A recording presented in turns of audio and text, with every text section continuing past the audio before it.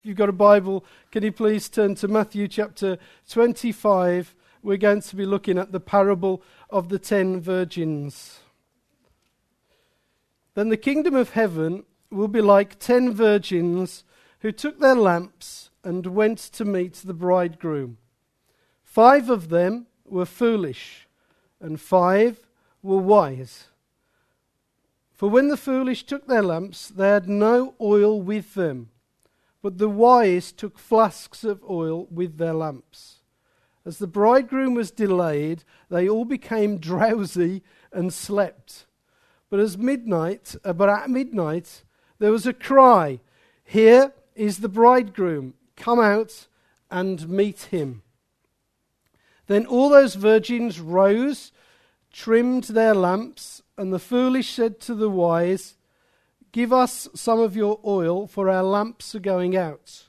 But the wise answered, saying, "Since there will not be enough for us and for you, go rather to the dealers and buy for yourselves." And while they were going to buy, the bridegroom came, and those who were ready went with him to the marriage feast, and the door was shut. And afterwards the virgins came also, saying, "Lord, Lord, open to us." But he answered, "Truly, I say to you, I do not know you.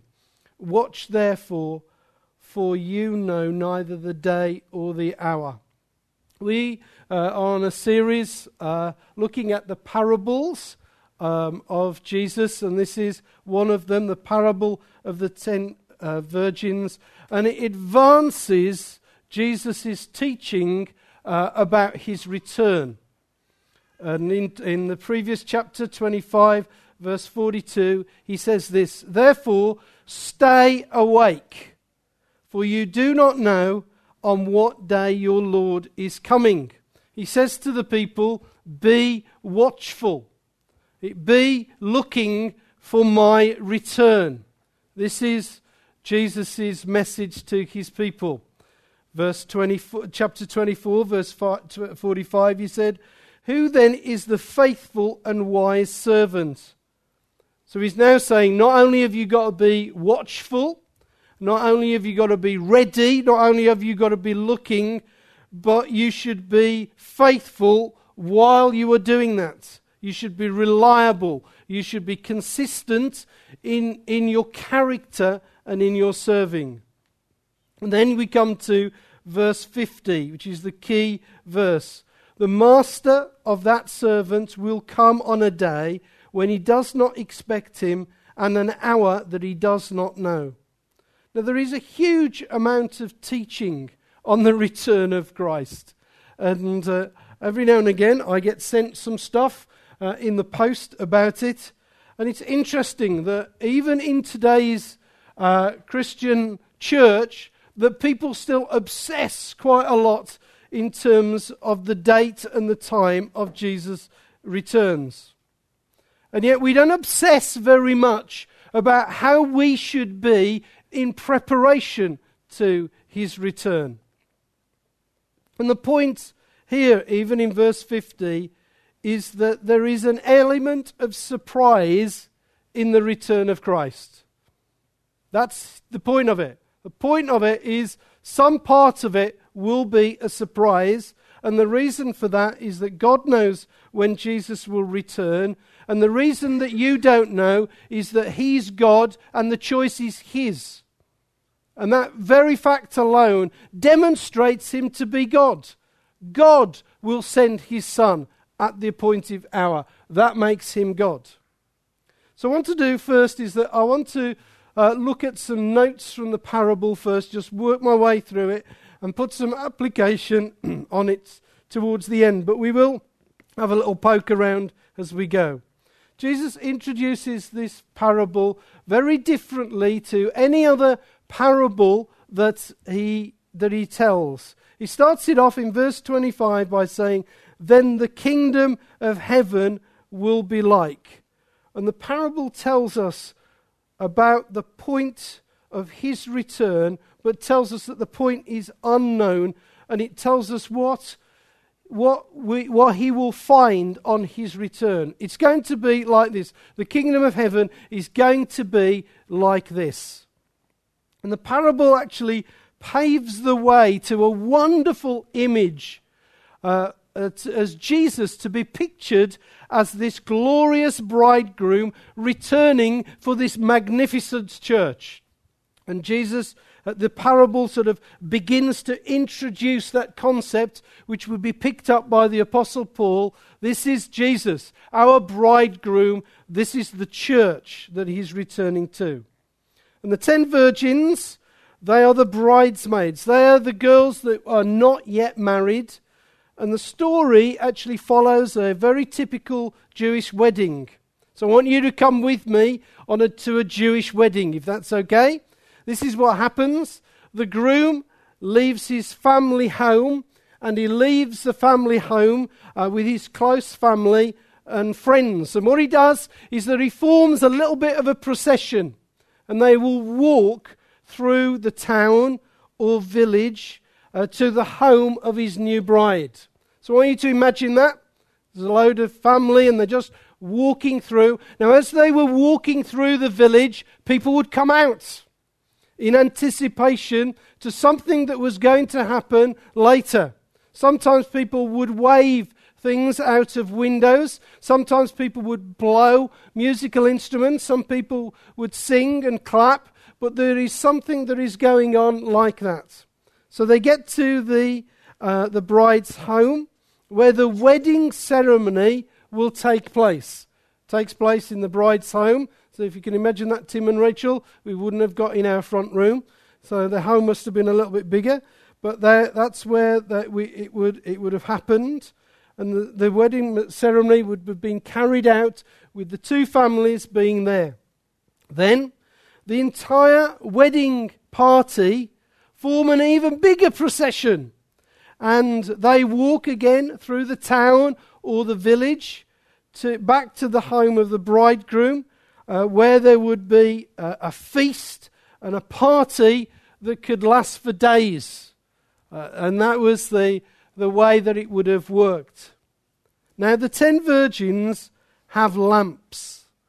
This is not like the lamp, if you remember in another parable, where Jesus talks about putting it under a table.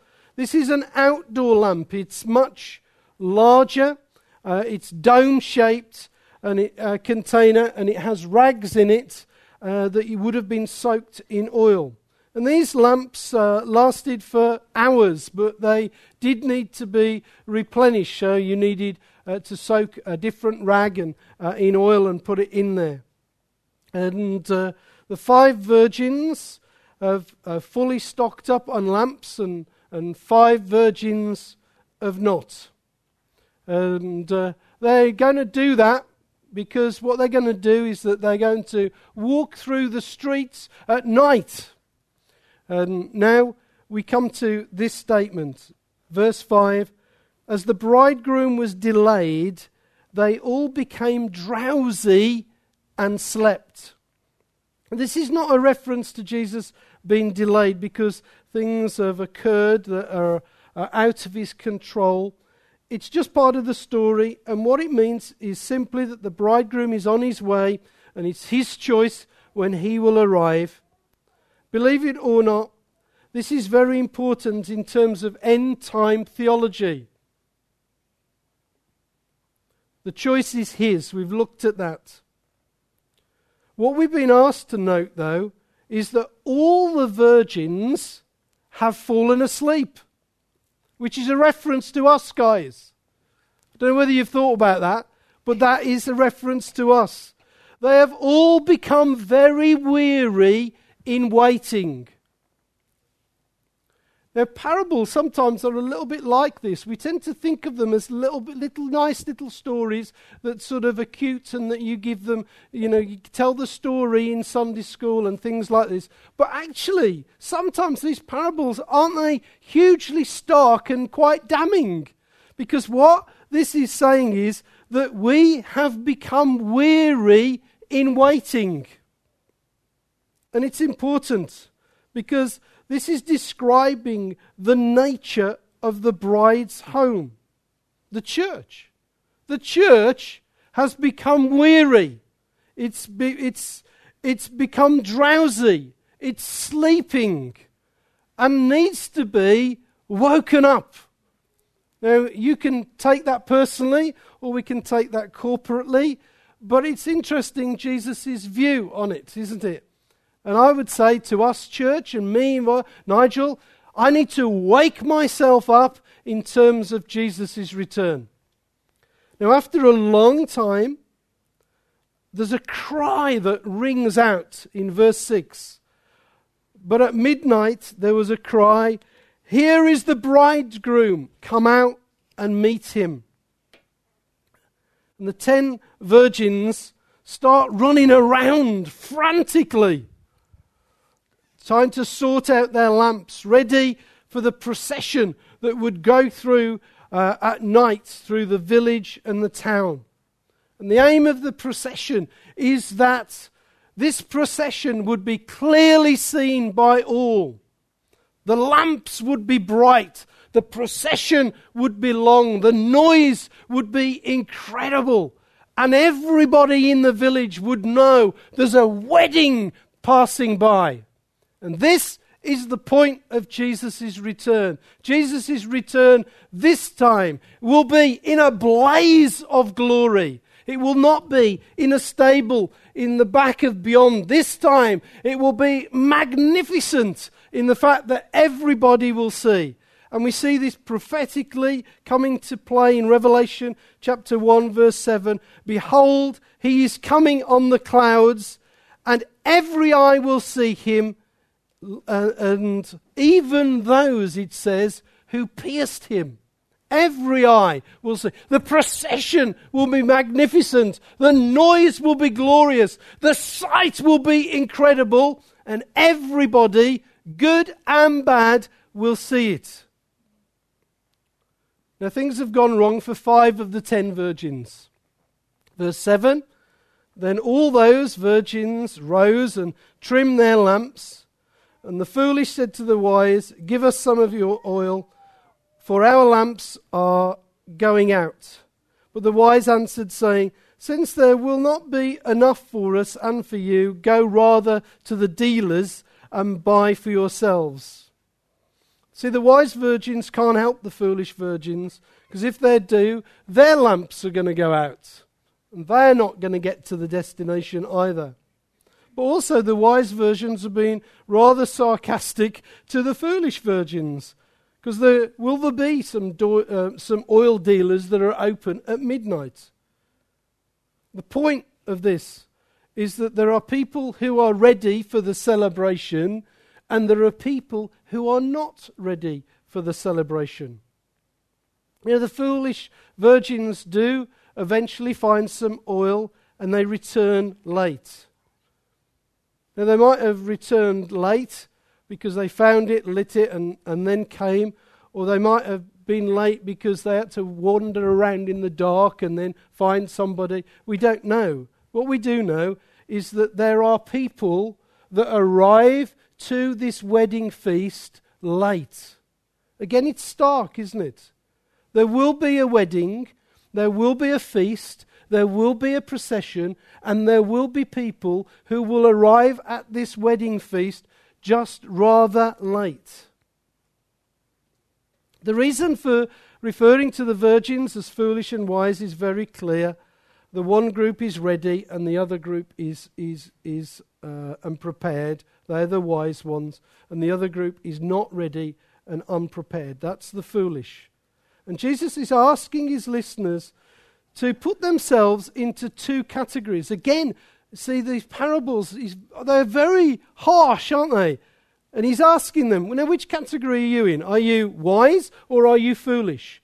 Now, you wouldn't do that in Costa Coffee, would you? But Jesus does. Jesus, remember, is standing in front of a group of people in Costa Coffee in his day, and he's saying to them, are you wise or are you foolish? And we have become a little bit, haven't we, as church, we live in a day where we can't actually say that. But actually we're living in a day where we are not actually saying the words of Jesus. We're saying the words of sort of the way that the world has become. Jesus would not address people in the same way as we do. And we need to recapture things. Right at the very beginning, I think Phil stood up and he said, these are the words of the king. These are the words of the king. The king says, some people are wise and some people are foolish. Wow. Verse 10. And while they were going to buy, the bridegroom came, and those who were ready went in with him to the marriage feast, and the door was shut. I want you to imagine this. This isn't the door was shut. This wasn't like one of these doors closed. This means this was permanently shut. This was physically unable to be opened again. That's the idea that we're to get here. The foolish virgins were not ready or prepared, and the door was closed on them. There is a moment when the door of the kingdom of heaven, there is moments, and we're living in that moment right now, when the doorway to the kingdom of heaven is open. Today is that day. The kingdom of heaven's door is open. It's open for you. If you accept that Jesus is your Saviour and your Lord, and you renounce sin and follow Him, the kingdom of heaven is open for you. But there is also a day when the kingdom of heaven's door will be firmly shut and it will not be open. And I would be wrong to not tell you that that day exists. I'd be wrong to say to you, don't worry, live life, enjoy life. Don't worry about it tomorrow, sort it out tomorrow. The Bible doesn't tell you that. The Bible says today is the day of salvation. The door is open, but it will be shut one day, and it will be shut firmly. Now we're brought to some incredible imagery, and I want you to go there with your imaginations. I want you to activate your imaginations in terms of this. We went to see Hillary's paintings on Friday. The gallery is open all week for you to go. I would like you to go and see some of the imaginations that have been put in film, canvas, clay, pottery, jewellery, all sorts. The imagination of people that are in this university is awesome. Some of it I don't like. Some of it is not my personal taste. But boy, have we got a people who can imagine. I want to pray tonight about that as part of the prayer meeting tonight. Because what is extraordinary is that we have a gut load of people who have got creativity which the church needs to mobilize. And so I'm asking you, church, right now to get your imaginations going just a little bit. Activate them. Because I want you to imagine that you are standing right by that door. And I want you to imagine that there is a door, and it's shut on one side, and on this one side are the foolish virgins. They are at this door, and they're standing at this door, but it's firmly closed. There's an inside and there's an outside. It's very stark. We've got our lamps. We've lit them. The procession's gone before. Can you imagine the panic that is running through them? We've got to get to this party. We've got to get to this wedding feast. We've got there, and the door is shut. But we got the lamp, didn't we? Surely you understood that. We got the lamp. We did it, didn't we? Didn't we do this? Isn't that a cry of agony? Didn't we do this at the 11th hour? We got the lamp, we got the lamp. And they don't know what to do because it's closed. So they shout, Lord, Lord. Can you imagine this? They're hammering on this door. Lord, Lord, open the door. It must have been absolute agony because they've now got their lamps. And we've been asked to feel the tension. And the other side of this door, there's one hell of a party. No, that's the wrong word to it. There's one heck of a party. No, it's not one hell of a party. There's one heaven of a party going on the other side. Can you imagine? The door is closed, but you know what it's like when you go past, where does Derek work? Sleepy Panda. You go, the food must have been coming, wafting over those walls. The noise would have been incredible. There are people laughing and partying and dancing and singing and shouting. You can smell the food. And you're hammering on the door. But it's too late. They're shouting, Lord, Lord. Maybe they'd seen at the 11th hour who the bridegroom finally was. Maybe they're trying to flatter Jesus and sort of say, Lord, yes, Lord, open the door. We don't know. But I don't know whether you've got this yet. But please get it right now. The anguish for these 5 virgins is extraordinary. There are one group of people that are partying their heads off, and there is another group of people where the anguish is just too much for them. And you are placed as the reader of this parable on the other side of the door with them. It's awful. But it is far too late. They eventually do get a reply, verse 12, but he answered, truly, truly, I say to you, I do not know you. It's very blunt and it's very straightforward, and it will be the way that it will be when Jesus returns. There will be a group of people who will cry, Lord, Lord, but it will be too late, and Jesus will look at them and say, I do not know you. Look at the rejection. The rejection is very personal. I do not know you. You. Throughout the Bible, God talks about a people as the ones in whom he knows. I know you. Meaning that you and I have had a relationship together. You see this in the prophet Jeremiah. You see Jeremiah's description of his relationship with God. Before I formed you in the womb, I knew you. And before you were born, I consecrated you. And I appointed you as a prophet to the nations. And Jesus has the Pharisees in mind. And he reminds them and he reminds us that it's not a religion that saves us, and it's not an attendance that helps us.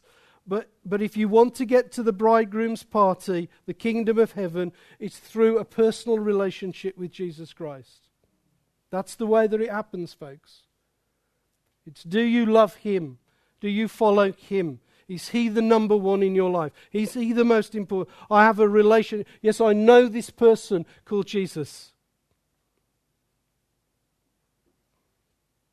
And Jesus turns and he addresses his listeners directly to drive home the lesson. Watch therefore, for you know neither the day nor the hour. Watch, be ready, be prepared, live as if I'm about to return. This is what it means to follow Jesus.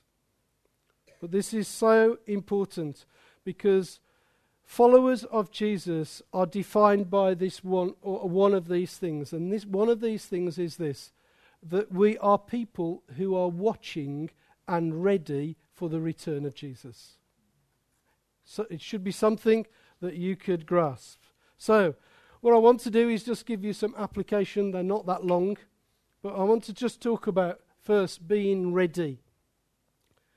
Well, are we ready for his return? Church, are we watching, therefore, for his return? These are just some practical things. We'll do some practical things, and we'll do a little bit of a verse on the end. So the first one is, how invincible do you think that you are? How invincible do you think that you are? Invisible? Invisible? It should be invincible. Sorry. How invisible do you think that you are? Well, sorry. Whatever you do, don't do a spell check on one of these. Invincible. It should be invincible in the notes. Denzel. Do you want to rewrite my notes? Okay. Can you explain that afterwards? Okay. Okay. Do you know, there is a sense in which we think that we've got plenty of time to get our lives sorted out and straightened out. And we plan as if we've got plenty of time, don't we? We live life with God as if it's all right. He will be back in a minute, and when I get back, he'll be there. Don't worry. That sort of thing. I can come to church in 4 weeks' time or 5 weeks' time because the people will be there and God will be there and that sort of thing. I heard this one the other day, talking with somebody about somebody that had attended our church, and the quote was this, God and church are on the back burner for a while. Wow. And there is that sense of which God and church can be placed on the back burner. That actually what we do with God and we do with church is that we have our life, and our life is the primary thing, and then God and church are the sort of secondary thing, and we live like this. But one of life's most difficult lessons is simply this, that our lives are not our own, and according to Jesus, they can be taken away from us at any one moment. The Lord gives, the Lord takes away. Blessed be the name of the Lord. The Lord says there's a day to be born and there is a day to die. And I think there is a sense in which we live today as invincible. We're living as an invincible people. But one of the marks of the church is that I am ready for whatever might happen with my life, but also whatever might happen if Jesus returns. Phil and I we remember this horrible film that frightened us to death, but there was a film about the return of Christ. And I could admit it has frightened me to the point that I don't like to say things like this anymore. But actually the counter-argument with that is that the church has sort of lived in this invincibility about itself, that there will always be a tomorrow, we can always put things off, don't worry, it will be all right. But actually, Jesus may well yet return, or my life may be called from me, and I need to be a person, and we need to be a people that is ready either for his return or my call to go home. So how invincible are you? I will finish it with a positive thing. You're all right. Secondly, and I hope that I've spelt this right, is your lamp working fully or fully working? It's really interesting. I want to appeal with you. Don't love God because you need him, or love him because you are nearing the end, which is the way that people can love God. God can be something, I need God right now. But then people leave God when they don't need him. Or don't love God because you think that actually something might be happening. And that it's interesting, even in that people, they become sick and they need God. It's really interesting, isn't it? How many requests that I would get for people that do not attend church but would expect me to go and pray for them when their relative becomes sick. So they do not need God now. They don't need God. They don't need to come to church now. But when they are sick, they want me to go to their bedside and pray for them because they need God now. And yet God tells these virgins, is your lamp ready? Is your lamp ready? Are you serving God with it brightly ready? Are you willing to serve? Are we ready at any moment for the procession to come? Whether that be in private or public, let's not be embarrassed to hear that cry. The bridegroom's here. Oh no, I wish I wasn't here. Wish it wasn't with these people. Wish I wasn't doing that. No, the bridegroom's here.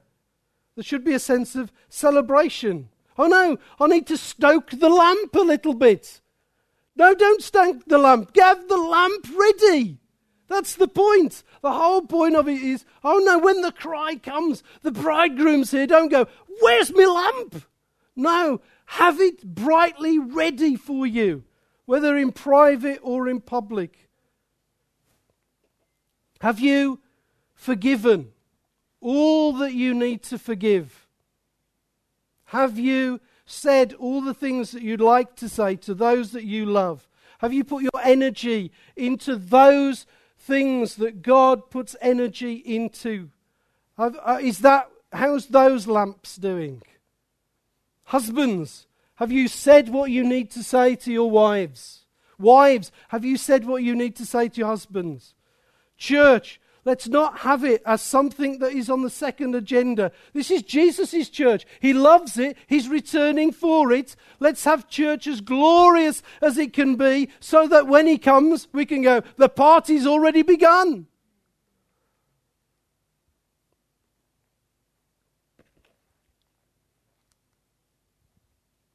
Are you prepared for the wedding? The Jewish custom of the bridegroom coming at any one time would have added a magnificent sense of tension to it. I had the joy. I've had the joy of leading wedding services and being a dad. And it's really funny that when you're leading wedding services at the front and you're waiting, you're doing this bit. I'm not here yet, and you can watch the person doing the bloke, and he's doing this and. Have I got time to go to the loo and all this sort of stuff? And there's a little bit of sort of thing, there's a real sort of, and you're thinking, I want to get on with this, and what are they doing? And then they arrive, and what does the photographer do? He wants to take photographs. Don't take photographs. Let's start this blasted thing. Let's get this thing going. And you feel that, and people say to me things like this: my stomach's rumbling. Because we always have weddings around lunchtime, don't we? And you have that strange thing where in weddings you go, should I eat before or afterwards? And they say things like, have a little piece of cake just before and then you eat. What time do you eat in weddings? 3 o'clock in the afternoon. You never eat at 3 o'clock in the afternoon.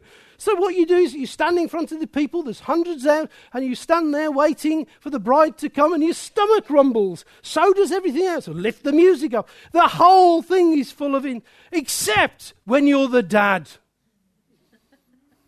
And you're going, take your time. Make an entrance. Slow it down. Let them sweat. This is about you. It's not about anybody else. He can wait. Let's make this a point of glory and magnificence. Just take another photograph.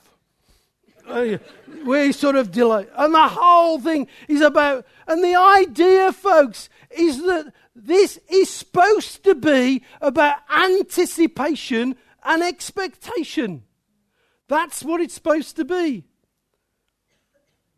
And it's what's missing, I believe, in the nature of the Christian and the nature of the church. I think it was, if I may be as bold, it was missing a little bit this morning, wasn't it? And we need to stir it within us. The sense of preparation to meet with the bridegroom. That sort of no, We're in together to meet with you wake up and you think, the bridegroom, I'm going to meet with all my friends with the bridegroom. And that expectation, did you walk through the doors? Was your stomach turning over and your emotions jangling? In a minute, what Phil will do is he'll hit those keyboards. Joe will bellow out that note. Tim will whatever. And together we will worship the bridegroom. Yeah, I sort of sauntered in with me. And actually, it's key to it. If we're going to do church, folks, then we've got to do it like a marriage. That's the way that we're supposed to be. This is a marriage. It's an anticipation of the bridegroom coming. So we want to be people who are fully prepared and fully anticipated that in a minute the bridegroom will end, the bride will enter and all that sort of stuff. Do you get me? Yes. So, go. Okay. Shut up, Nigel. Lots of different analogies going back and forth. Which life are you building for? This is my final point. Let's get this done. This is the good bit, okay? It has a little bit of sad bit in it. It's been half an hour. This parable is about the kingdom of heaven. And one of the most important ways that we can do with this parable is to... have you noticed they put a mirror ball up there?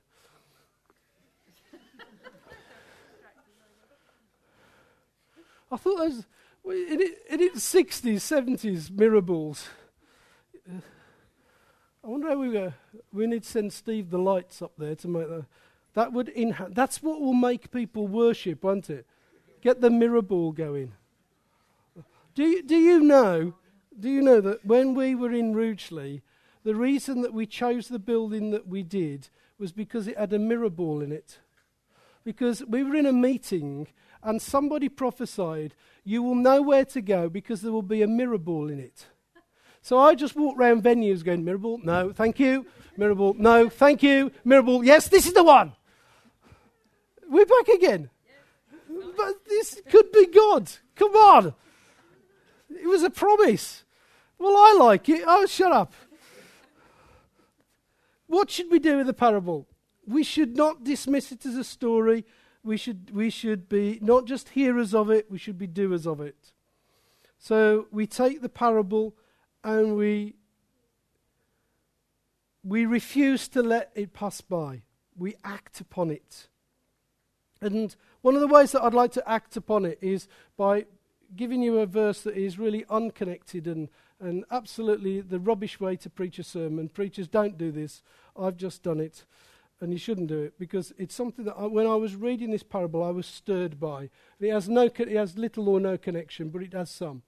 So I've failed in terms of doing the right thing. And Tim Harmon will tell me this afterwards.